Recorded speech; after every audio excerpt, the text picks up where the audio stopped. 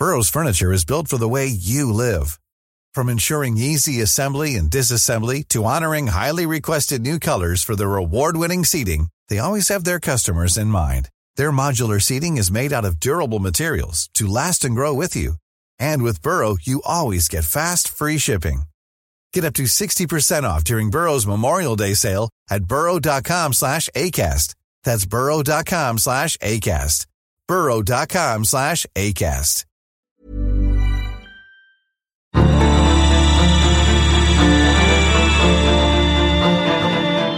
When you get to know people in times of peace, when times of conflict arise, you've got relationships that are established and you begin to understand the nuances of the situation much better.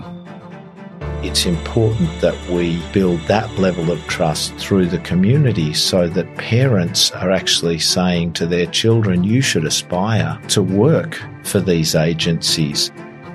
You're listening to the National Security Podcast, the show that brings you expert analysis, insights, and opinion on the national security challenges facing Australia and the Indo-Pacific. Produced by the ANU National Security College. Welcome to the National Security Podcast. I'm Olivia Shen, Director at the ANU's National Security College. Today's podcast is recorded on the lands of the Ngunnawal and Ngambri people, and we pay our respects to their elders past and present. Today we continue our mini-series on cultural and linguistic diversity in the national security community. On this episode, we're looking at diversity and cold representation through the eyes of Islamic Australians. I'm joined today by Sheikh Ahmed Abdo, Islamic scholar and community leader based in Sydney. As well as being a teacher and a mentor, Ahmed advises a range of government agencies on Islam and interfaith dialogue. Welcome, Ahmed. Thank you very much. It's a pleasure to be with you today. We're also joined today by Mr. Tony Sheehan. Tony recently retired after a long career in the national security community. He was formerly Deputy Secretary for International Security in DFAT, Deputy Director General in ASIO, and the Commonwealth Counter-Terrorism Chief in Department of Home Affairs and the Department of Prime Minister and Cabinet. Welcome, Tony. Thank you, Olivia, and hello, Ahmed. Ahmed, if I could start with you, from your role as an Islamic chaplain and community leader, what do you think are some of the lessons we can learn from Islamic values and Islamic communities in support of a more secure and cohesive society? I think, first of all, understanding the universal aspect of faith and spirituality in people's lives. This is a very diverse global population, and people come from different worldviews and backgrounds and perspectives. And for a Muslim, well, a Muslim is someone who adheres to the faith of Islam, they generally don't see themselves as being separate to the rest of the worldwide community, particularly those that stem from monotheistic traditions. And the reason being is that Muslims consider all prophets that have been sent by God previously, including Moses, Abraham, Noah, and even Jesus, for instance, as being highly revered and honored. And so there's this concept of universal values, which Muslims are very, very connected to. The Islamic worldview, or what we call the Sharia, the law, is one that attends to the personal needs, the physical bodily needs, as well as the spiritual needs of the soul. And it's not only about preserving faith or religion, but in fact there are 5 universal protections within Islamic law. Amongst those is the intellect. A Muslim is required to preserve, protect, and develop the human mind. Part of that is honor. Part of that is property. Muslims are actually required by sacred law to ensure that people's property and land is secure and protected. And it actually doesn't matter what faith the other person is, because the Prophet Muhammad, peace be upon him, said in a beautiful hadith, which we call the sayings or the traditions of the Prophet Muhammad, which actually forms the second primary source of Islamic law, the first being the Quran. What we see is the verbatim revelation of God sent to the Prophet Muhammad via the Archangel Gabriel. He actually says, a person who believes in God in the last day, let him or her be generous and kind to his neighbor. He didn't actually specify his Muslim neighbor or his believing neighbor, any neighbor whatsoever. And in fact, when the Prophet Muhammad, peace be upon him, first entered the city of Medina after 13 years of persecution in the city of Mecca, towards the end of his life, which is known as the famous migration, he actually entered into a treaty with the minority populations who were there, who were of different faiths and different religions. And so this is something that's part and parcel of a Muslim's life and a Muslim's worldview, to see how it is that they can work towards the common benefit of society. So that universality, that concept of universality that's so core to Islam, actually really lends itself naturally to those values of social cohesion and unity. Clearly, there's an overarching verse in the Quran where God says, "O humankind, we created you from a male and female and made you into nations and tribes in order that you may know one another." So there's already an acceptance by a Muslim that the nature of creation in this world is varied and multiplied. With that difference in background, in ethnicity, in tongue. So the best of people are those who are most God conscious in dealing with that difference. And if God wanted, Muslims believe, he could have created everyone the same, but he didn't. So there's a reason. That reason is that we get to know one another. And that's the reason that God gives us in the Quran. And the reason I use that is because for Muslims, the two primary sources of inspiration, motivation, framing their worldview are the words of God in the Quran and the words of the Prophet Muhammad in what we call the Hadith or the Sunnah. And so they're very, very clear messages that we need to get along with each other. We need to get to know one another and actually ask a question. How can you get to know other people if you don't work side by side with them? How can you get to know other people if you do not have this mutual path of exchanging communication, ideas, even things that you are going to disagree with? For instance, in the Quran, God mentions those who disagree with him even in terms of belief. So, I mean, that sounds really wonderful, and it's a really strong basis for getting to know one another and understanding and accepting our diversity in one another as well. I love the way you put it, where the best of being human is understanding one another and appreciating one another for that diversity, for that difference. You've had a lot of experience advising governments and government agencies on better engaging with Muslim Australians. What have you seen as some of those examples of good practice where it really opens the door for that mutual understanding to happen? And on the flip side, what do you think are still some areas for improvement where we have a bit of way to go? No doubt in societies such as Australia, we have institutions and organisations that have been long established, and they've got ways of doing things, and an organisational culture that is very, very at times rigid. And when something different enters into this melting pot, sometimes it's challenging, sometimes it causes tension, sometimes it agitates the other. But I say agitation in a good sense, and that's where we need to look to. When I see someone as being different or asking for different needs, that is going to agitate me, but it's going to agitate me in a positive way because I can learn to embrace, I can learn to be relevant and to be current, and change isn't a bad thing. And in fact, we need to embrace that change and see not only how we can technically and tick the box and say, yes, we've accommodated group A, B, or C, but it's about we've embraced them as one, but not erasing their identity. And I always give the example before I go into details. I say, we've got the choice. Either we can choose to have a fruit smoothie in Australia, or we can choose to have a fruit salad. If you've got a fruit smoothie, you throw in your strawberries, your mangoes, your watermelons, your apples, your oranges, put them in the blender. After 30 seconds, it comes out as a puree. You drink it. You can't really make the distinction between the apples and the bananas and the watermelons and the strawberries. It's just one color, one texture. That's one option. We can head there. Or we can have something called a fruit salad. You chop up your watermelons, your strawberries, and your mangoes and your apples, and they stay in the one bowl, you can identify that's that color, that's that texture, that's that taste. Each is going to preserve its own identity. And I think that's where we are in Australia. We want to preserve people's identity, but we want to have that closeness that's not going to have an end result of mixing so much that we can no longer distinguish people's identity. Otherwise, it's no longer multicultural, it's monocultural. It's like wherever you go in the world, you've got the Big Mac and you've got the, the one burger, the one menu, wherever you are. And what happens is it eradicates the local cultural nuances that are so rich, that are so generous, that is part and parcel of what we are as human beings.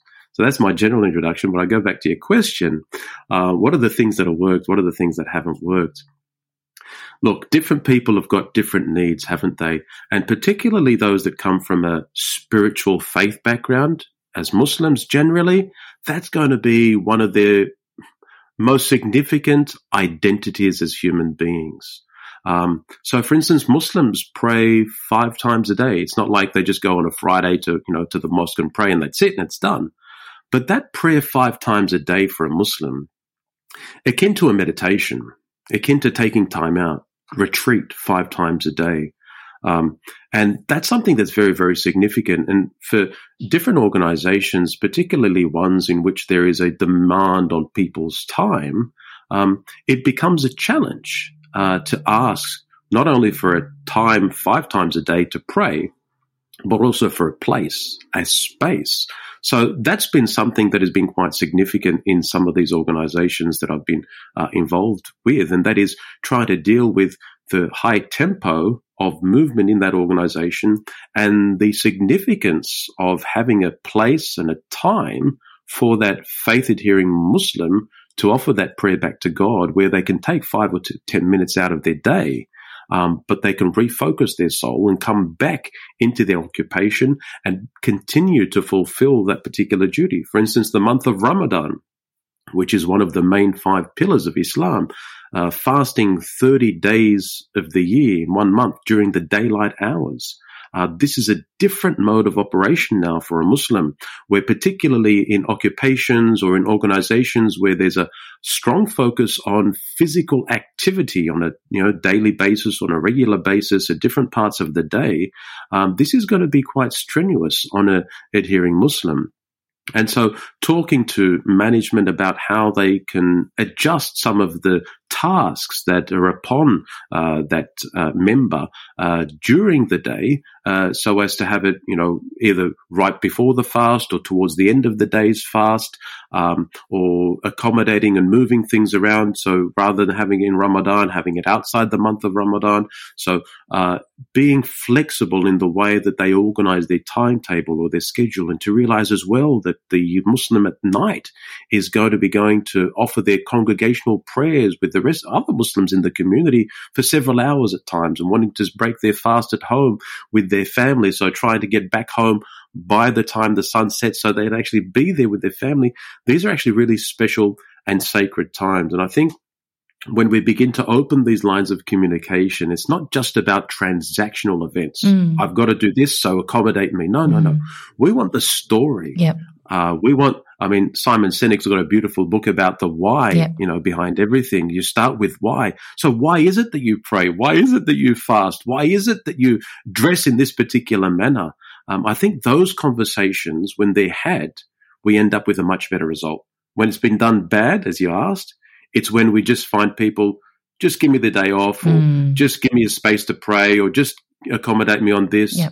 And it's either going to be accepted or rejected, but we don't have the opportunity of that mutual learning. Yeah. That's where it's going to be done badly, I feel. Olivia, listening to the very valuable things that Ahmed has shared with us, it makes me reflect on some of what he said in terms of my experience.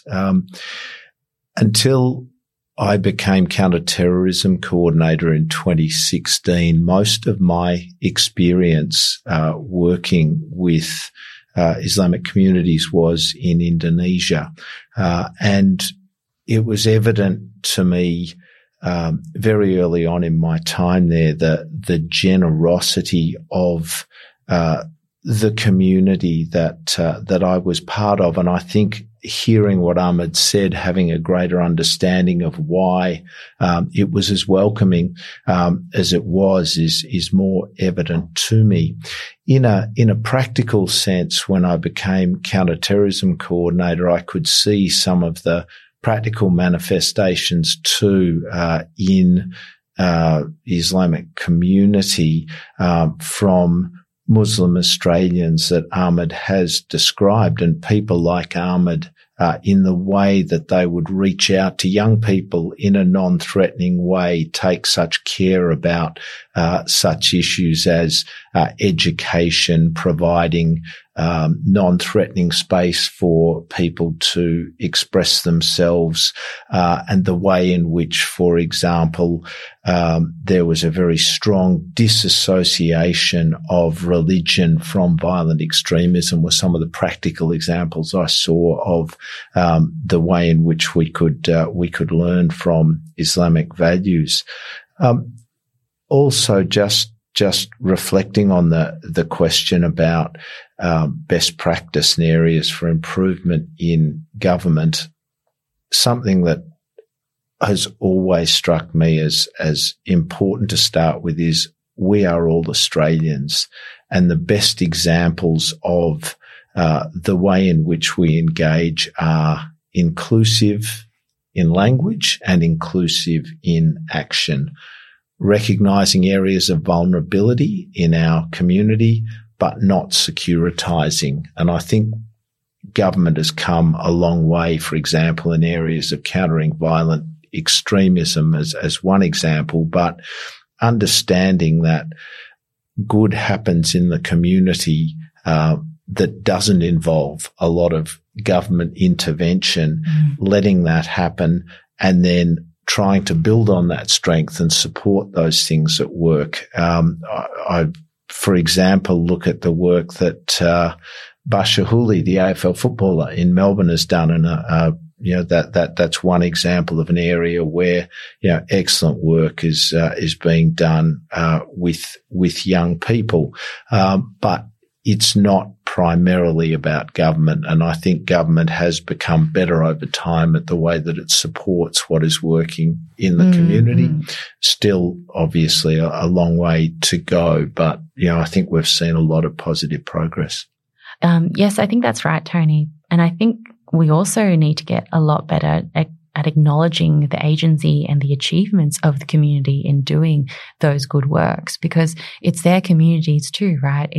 They have the most at stake. It's their families, it's their next generation, it's their friends and their youth as well, who are supported by these efforts. And I think it's important that for a lot of CALD communities in Australia, they don't want to be only engaged and only consulted by government in a crisis or when something has gone wrong. And I think it's very stereotyping of a community if they're only sort of a focus for government when it's a negative, when there's a negative story or there's a problem to fix. That's very true. And that was something that I needed to be very aware of, because if that is the way that as a government official you engage, then naturally people will think, well, you're only interested in me because of a concern about whatever the threat or problem is that you perceive, when actually what is important is working together to build resilience in our community. And ultimately we are one community. And it goes to Ahmed's point too about that engagement feeling so transactional from government, as opposed to building understanding and both sides, all sides coming together on the question of the why and the story that's important to understanding. So if I could pull on the thread of Ahmed's analogy of a fruit salad or fruit smoothie, Ahmed, in your view, do you think Australian society is more fruit salad or more fruit smoothie?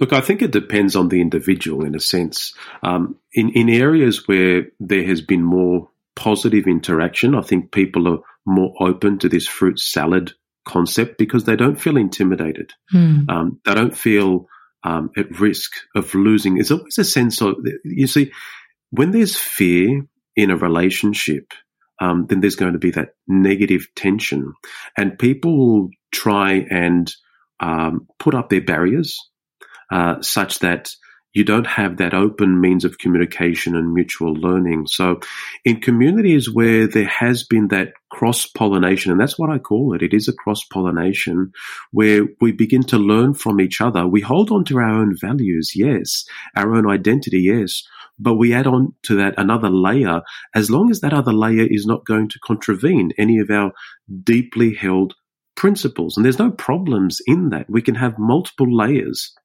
as Australians. I mean, when we talk about our identity, even just defining what is Australian culture, that itself is a very, very deep discussion. And how does that then relate to our 60 or 70,000 year old tradition of continuous living tradition and culture of our First Nations people? And I remember an experiment or a little task that was done with youth once, where they had a very long rope. And on that rope, they consider it as a timeline. So one end of the rope is the beginning of Indigenous population in Australia, and at the other end of the rope, they began to mention some of the significant events that occurred. The arrival of the First Fleet, the Australia coming together under one federation, World War I, World War II, various wars that Australia participated in before, after, different significant events that occurred when Indigenous people first received their right to vote in Australia and were recognised as being distinct from the flora and the fauna of this nation. And you found that all those events were happening right at the tip, the other tip of the rope, whereas that entire extent of the rope was Indigenous peoples in this particular nation. So I think that's a very important when we're talking about minority communities, that in a sense we are all minority communities in this country. We are all foreigners in this country because we are all new arrivals. And I know there's this notion of newly arrived immigrants into this country and how we're dealing with them. In essence, we're all newly arrived immigrants into this country in comparison to that 70,000-year-old tradition. And I think that's so relevant in this particular age in that discussion. Yeah, absolutely. Newly arrived is very relative, isn't it? It is. In the youth in our very, very young nation. We'll be right back. Burrow is a furniture company known for timeless design and thoughtful construction and free shipping, and that extends to their outdoor collection. Their outdoor furniture is built to withstand the elements, featuring rust-proof stainless steel hardware, weather-ready teak, and quick-dry foam cushions. For Memorial Day, get 15% off your Burrow purchase at burrow.com/ACAST and up to 25% off outdoor. That's up to 25% off outdoor furniture at burrow.com/ACAST.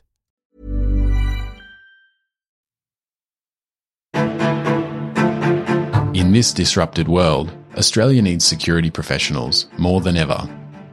Join the next generation studying at the ANU National Security College. Our programs uniquely fuse academic knowledge with practitioner experience and fit around your lifestyle with study offered online and on campus.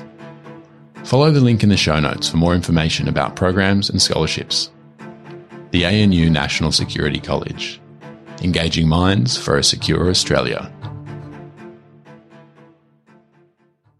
So I'd certainly agree that sort of in the conversations that we've been having as part of this mini-series, that the idea of personal identity and what it means to be Australian is incredibly personal and incredibly textured and incredibly subjective as well. I think there are sometimes in certain situations or contexts where you feel like you're fruit salad, and then there are other contexts where you feel like there's this pressure to be more of a blended smoothie, or to maybe dial down your status or your identity as a minority person or a cold person.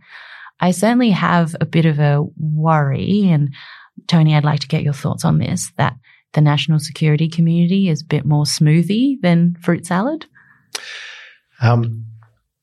I didn't know why I liked fruit salad more than smoothies, but maybe you know. What I've heard from Ahmed this morning helps me understand that a little bit better.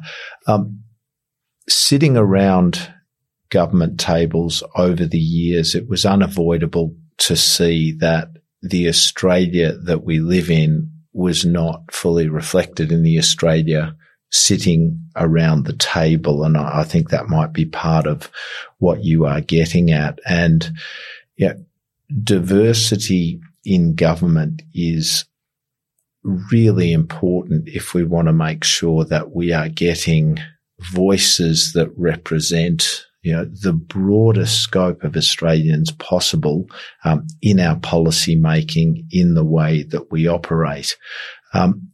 One of the things I think that is important to be aware of, and I found this at different times working in different government departments and agencies in relation to recruitment, is that the attitude that most Australians might have towards police, military, intelligence agencies, which is predominantly one of trust in organisations that are there to protect us, will not necessarily be universally shared. And I can understand that, because in some cases, we're talking about Australians who are first or second generation Australians where the experience with police or military or intelligence at some past point in people's lives or through experience understood from families is very different. And it's important that we build that level of trust through the community so that parents are actually saying to their children, you should aspire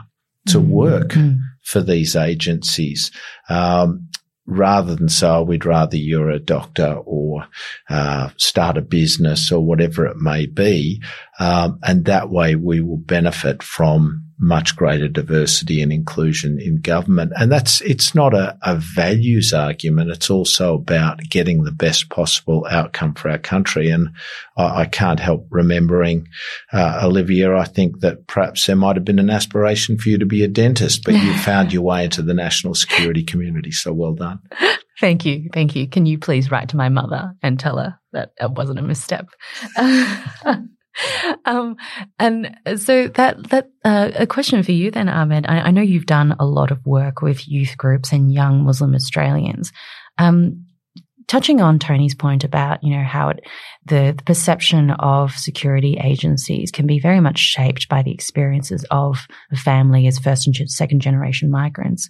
What do you think are sort of, if you can generalize, what are some of the younger Muslim Australians' views of government, and what might actually encourage more Muslim Australians to consider a career in government, in the public service, or indeed in the national security community? Yeah, I think what Tony said earlier is extremely relevant, and that is the previous securitization of conversation and engagement with community. And to tell you the truth, the Muslim community is in fact scarred through previous engagements at times where they were seen as only being wanted to have that engagement by government because there was a security issue. And I think we need to recognise and acknowledge that. As of late, language and terminology has matured and it's moved on from that.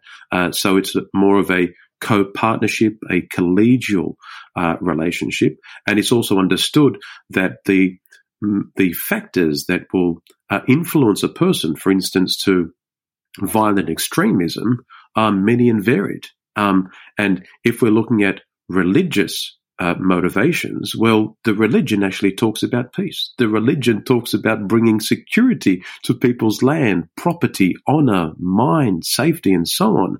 So having the opportunity to have those conversations I think is very, very important.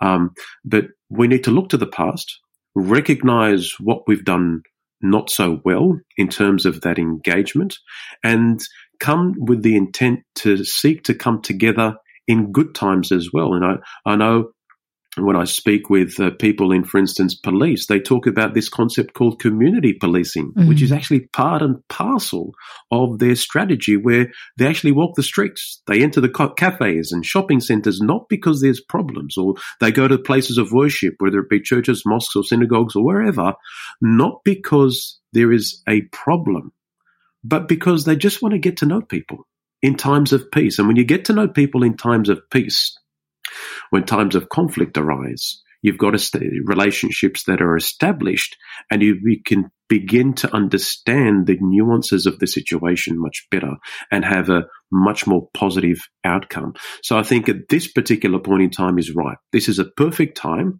where government and its connected agencies within the policing, security, intelligence community can have deep and open conversations with communities, Celt communities, Muslim communities, Arabic communities, Urdu communities, Bengali communities. And again, by the way, Muslim community is not one community. It is varied in its tongue, in its dress, in its custom, in its culture, in its food, and even in its approach to life. Some are more conservative, some are more liberal. So there's a whole plethora of different approaches, albeit, within one overarching framework. So recognizing the differences even within the Muslim community is very, very important. So if we open up that opportunity for conversation between these two parties, between these two groups, and it's one where it's a long-term relationship that's seeking to be established. Now, I think that's pretty difficult at times, particularly when you've got government in for a defined period of time.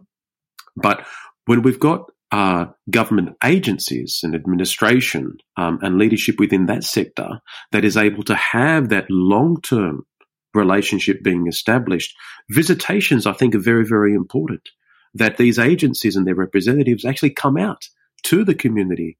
Not you call them in to Canberra or you call them in to Kent Street or wherever you're based, but rather you go out as an agency and your people and you visit the mosque. You visit the local Muslim school, you visit the local sporting centre, you actually see and witness what's going on, and you can appreciate the amazing things that are happening. I know there are some centres in southwest Sydney on a daily basis. They've got more than 2,000 people coming in. On a weekly basis, they've got more than 2,000 people coming in and benefiting from the services that are occurring there, whether it be religious, whether it be sporting, whether it be recreational, whether it be educational. And that's a huge amount of people that are actually coming through and just doing their normal day-to-day things. So when we've got agencies coming and witnessing these things, or for instance, what happens inside of a mosque? Some people think, oh, wow, we can't go inside of a mosque. That's why we've got mosque open days. And mosque open days have been happening now for several years.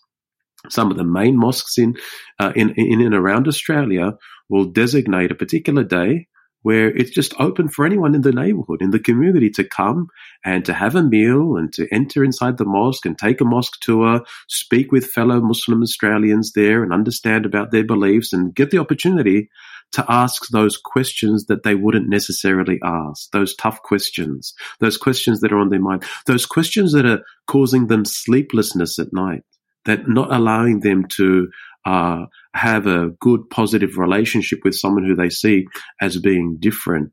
So having those opportunities where we can have engagement in each other's backyard, I think is so important, is so positive, and is going to eventually lead to a much stronger long-term relationship. And this comes back to immersion, doesn't it? If you want to learn a language, then you're not going to sit there in a classroom setting in Australia for 3 years and just learn the language that way. Throw yourself for 6 months in a Arabic-speaking country or Urdu-speaking country or, Mandarin-speaking country, and you'll learn in 6 months what you wouldn't have learned in 3 years in a classroom. This is just the natural way that we human beings learn when we immerse ourselves in that new culture. But it takes courage. If we don't have the courage, and not only does it take courage, but it takes a bit of humility, because we have to give up something of what we have because we're entering another person's space. And I think that's so profound as well. It's in fact an honor, isn't it? Because the other person, the other community has opened the door for you to enter into their space, into their sacred space, into their heart. And if we could each enter into each other's hearts, all of our hearts would expand. And I think that's just so profound, so deep and so meaningful. I think Ahmed is more lyrical than I am, and I certainly can't compete with that. But what you said, Ahmed, in relation, example, to mosque open days is absolutely true. And I found that attending something like that was a learning accelerator for me. It's not too hard to be humble in that situation because, in my case, certainly I probably didn't even know what I didn't know. But what I did discover by attending a mosque open day was not simply that I could learn, it was a great environment to make new friends and new contacts in, which then led to a much greater ability to communicate, with people in the community that I just had no exposure to before. And I take your point as well that simply being out there and people seeing you and knowing you're not just here for a single transaction to tick a box or because you're worried about a particular threat. We're seeing quite a bit of you. You might not know that much, but we're seeing quite a bit of you helps enormously. And I think all government officials can learn from that. But really, I think you're talking about all Australians. Definitely. I mean, I share a quick story with you. Once I was out in the park playground with some swings. I had my kids, was swinging one of my daughters on the swing. And there was another girl, another Australian, most likely not Muslim, I can tell you, and most likely not Arab origin. But I was wearing what we have as a traditional dress, which is actually like a long gown. It's basically a long shirt, but very common amongst Muslim populations in Arab countries. So as I was pushing my daughter along on the swing, this girl, she was probably, maybe 6 or 7 years old. And her parent was not far away as well. So the girl actually looks up to me. She scans my dress, and she says, "Excuse me, why are you wearing a dress?" So I thought about it for literally half a second, and my knee-jerk response was, I wasn't going to get into any theological debates or discussions, but I just said, "Oh, actually, it's a long shirt."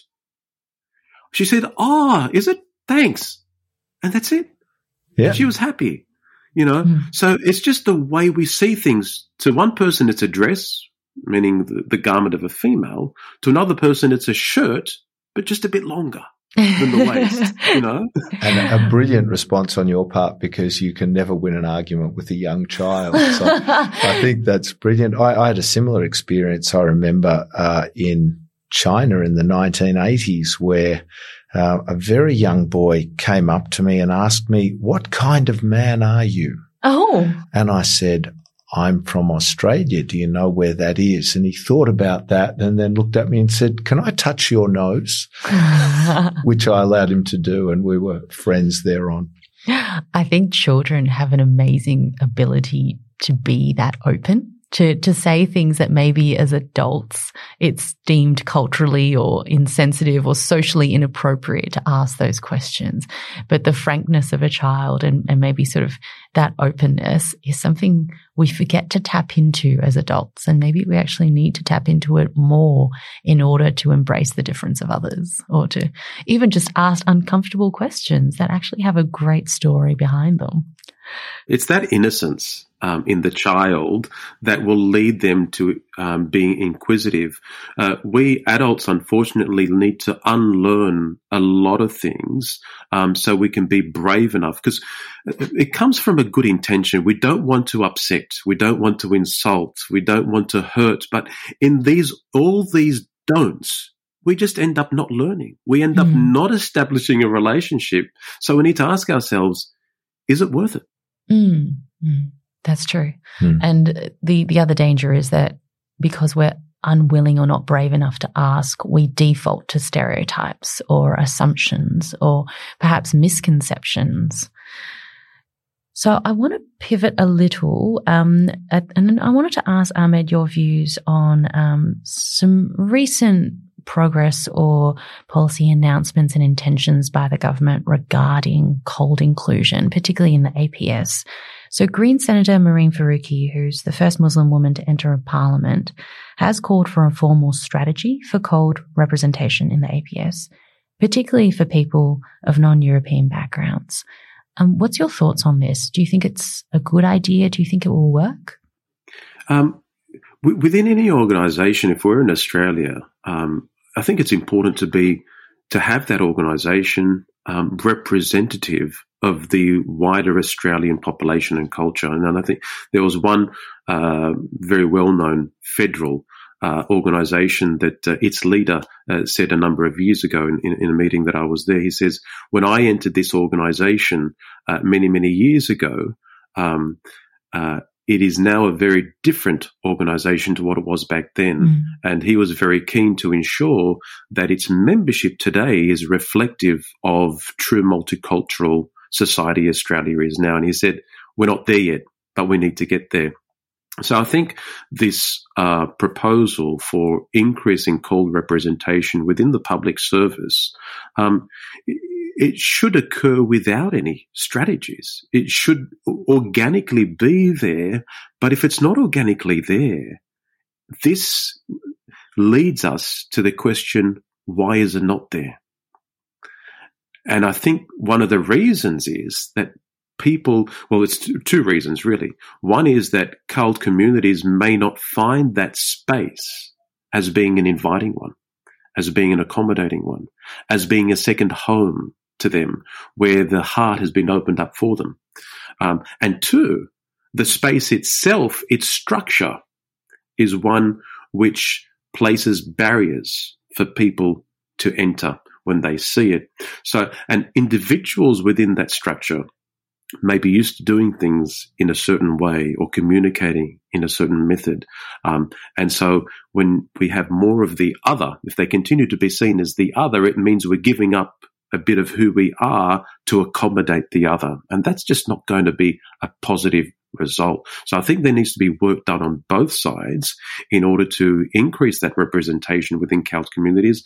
And it's not just about increasing percentages, because if you have an increased representation of CALD communities within the public service or any other organisation, for instance, how are you going to ensure that as you begin to increase that percentage representation inside the service, that you're able to retain them? It's not just about increasing the numbers, but ensuring that when they do enter, they're retained and they're there for the long term. Because the worst thing that we can have is we have a big spike in representation of CALD communities within public service, and then in 5 or 10 years' time, that number then starts to go down.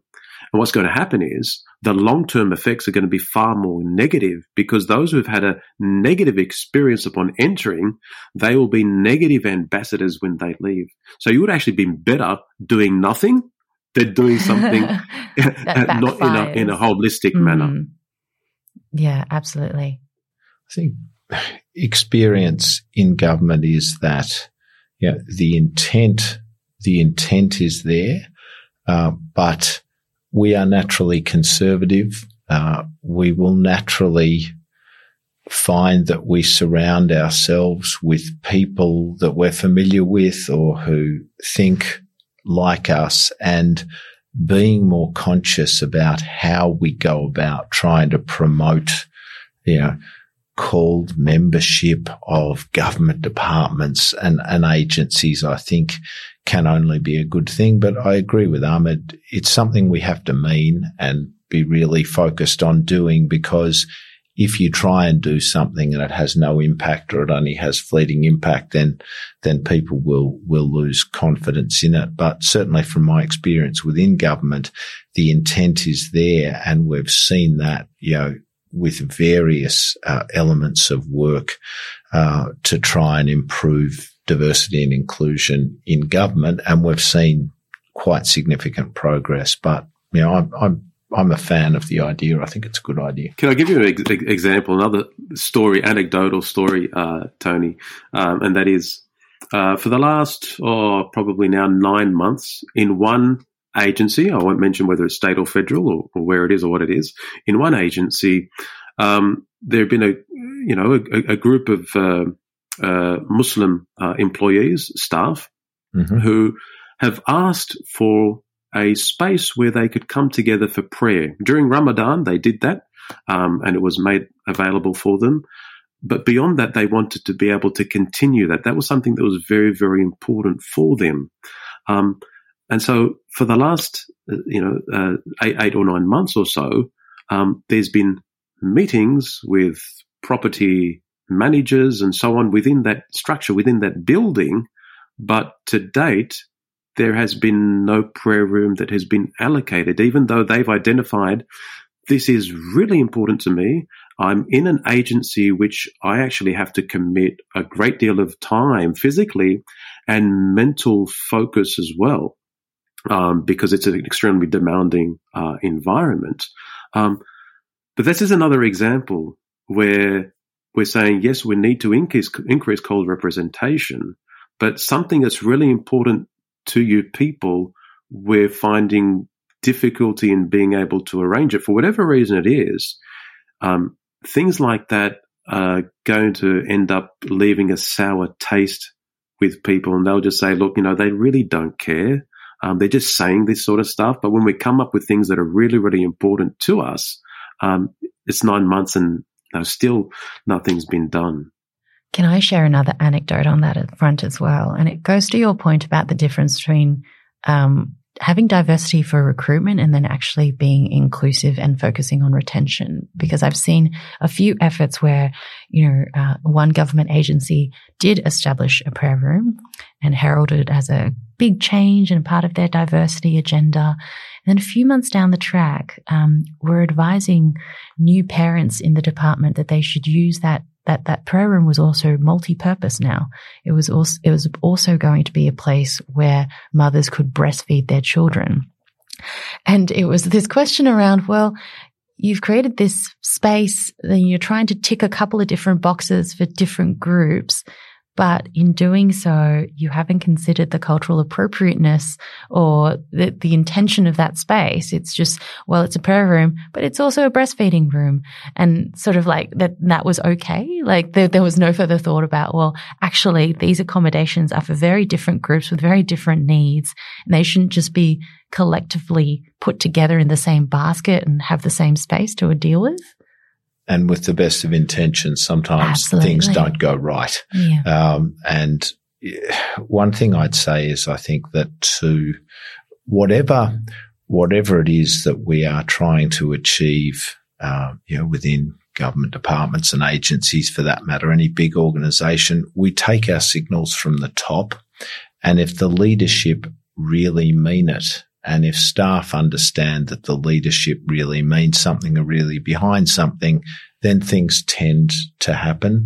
If it's seen as something which is just fleeting or perhaps not everybody is in agreement on, then often you'll run into more bureaucracy trying to get things to happen as well. Absolutely. Yeah, and I think if we have those conversations, for instance, about that multi-purpose space now, which is also a breastfeeding room or a prayer room, we have the conversation with the constituent elements. What do you see as being the appropriate space? And if we truly are limited by physical space within the building, well, let's have that conversation. How can we make this room true to your needs? Is it going to be, for instance, bringing in a curtain that is going to ensure privacy for different people that are going to be using the space at different times?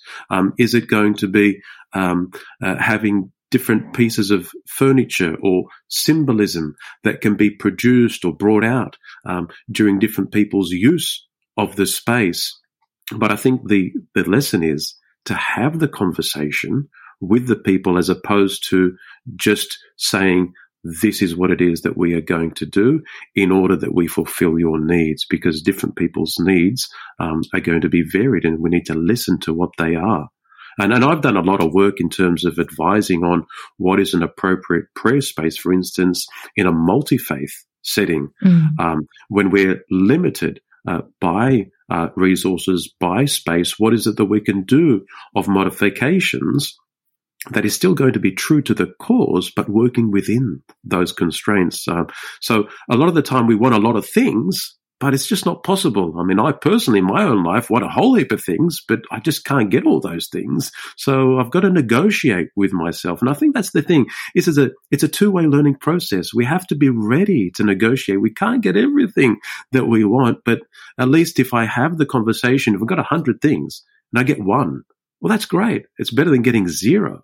And it's a long-term relationship. It's a journey. And if we see ourselves on this journey together, to try and ensure that we create a society here in Australia where we've got greater representation, where we've got fair representation of CALD communities, where we've got an opening and comforting environment where people are going to be welcomed, where we've got a cross-fertilization and sharing of resources, of cultures, of customs, that it's just a bit more about food. Oh, just because we've got different cultures, you bring in your Chinese food and you bring your Lebanese food and you bring Egyptian food and so on. No, culture is a bit more than about food. It's about our worldviews. It's about the ways that we approach life. It's about the way that we think. It's about the way that we interact. And even the way that we interact, for instance, there will be some people who will make eye contact with you and others won't make eye contact. And in fact, that's a sign of respect. So the moment I see someone not making eye contact with me, how do I judge them? Do I say, they're not respecting me? Or, for instance, shaking hand between a man and a woman. There are some cultures or some faiths, for instance, some within the Muslim faith generally, who will not extend their hand to come into physical contact with the skin of a member of another gender if they're outside their close and immediate family. Is that being done out of disrespect? Or is it something which is within their religious guidelines and code of conduct and ethics and framework? There are do's and there are don'ts. I think your comments about negotiation, Ahmed, are really important and welcome, because some of the things that we've been talking about can be very positive in a workplace. But if, for example, a prayer room comes at the expense of part of the gymnasium that was important to some colleagues, or the parents' room, or whatever it might be, then it's not going to have the impact that we want, which is actually a workplace that is cohesive and respectful of everybody in it. So I think that's a really important message you've given. I don't think I could have summed it up any better. So thank you so much to the both of you for joining us for this conversation today. I love your stories, your insights, but also the really practical things that you've seen in your careers and in your experiences that we really need to bring to this conversation about more inclusiveness and more diversity in the national security community. I think I absolutely agree with you that a lot of the good intentions are there, but we need to go beyond intentions and actually look at being on this journey together of negotiating diversity, of opening our hearts to different ways of understanding, of communicating, and ultimately to bring all this to bear so that we as a country and a society is more inclusive and richer for it. So thank you both for your time in joining me today. Thank you, Ahmed. Thank you for the opportunity. Thank you, Tony. Thank you, Olivia, and thank you, Ahmed. It's great to be here. And thank you to our listeners. If you have any comments you'd like to provide or feedback on this episode or our other episodes, please get in touch with us. Our email address is natsecpod, natsecpod @anu.edu.au. Bye for now.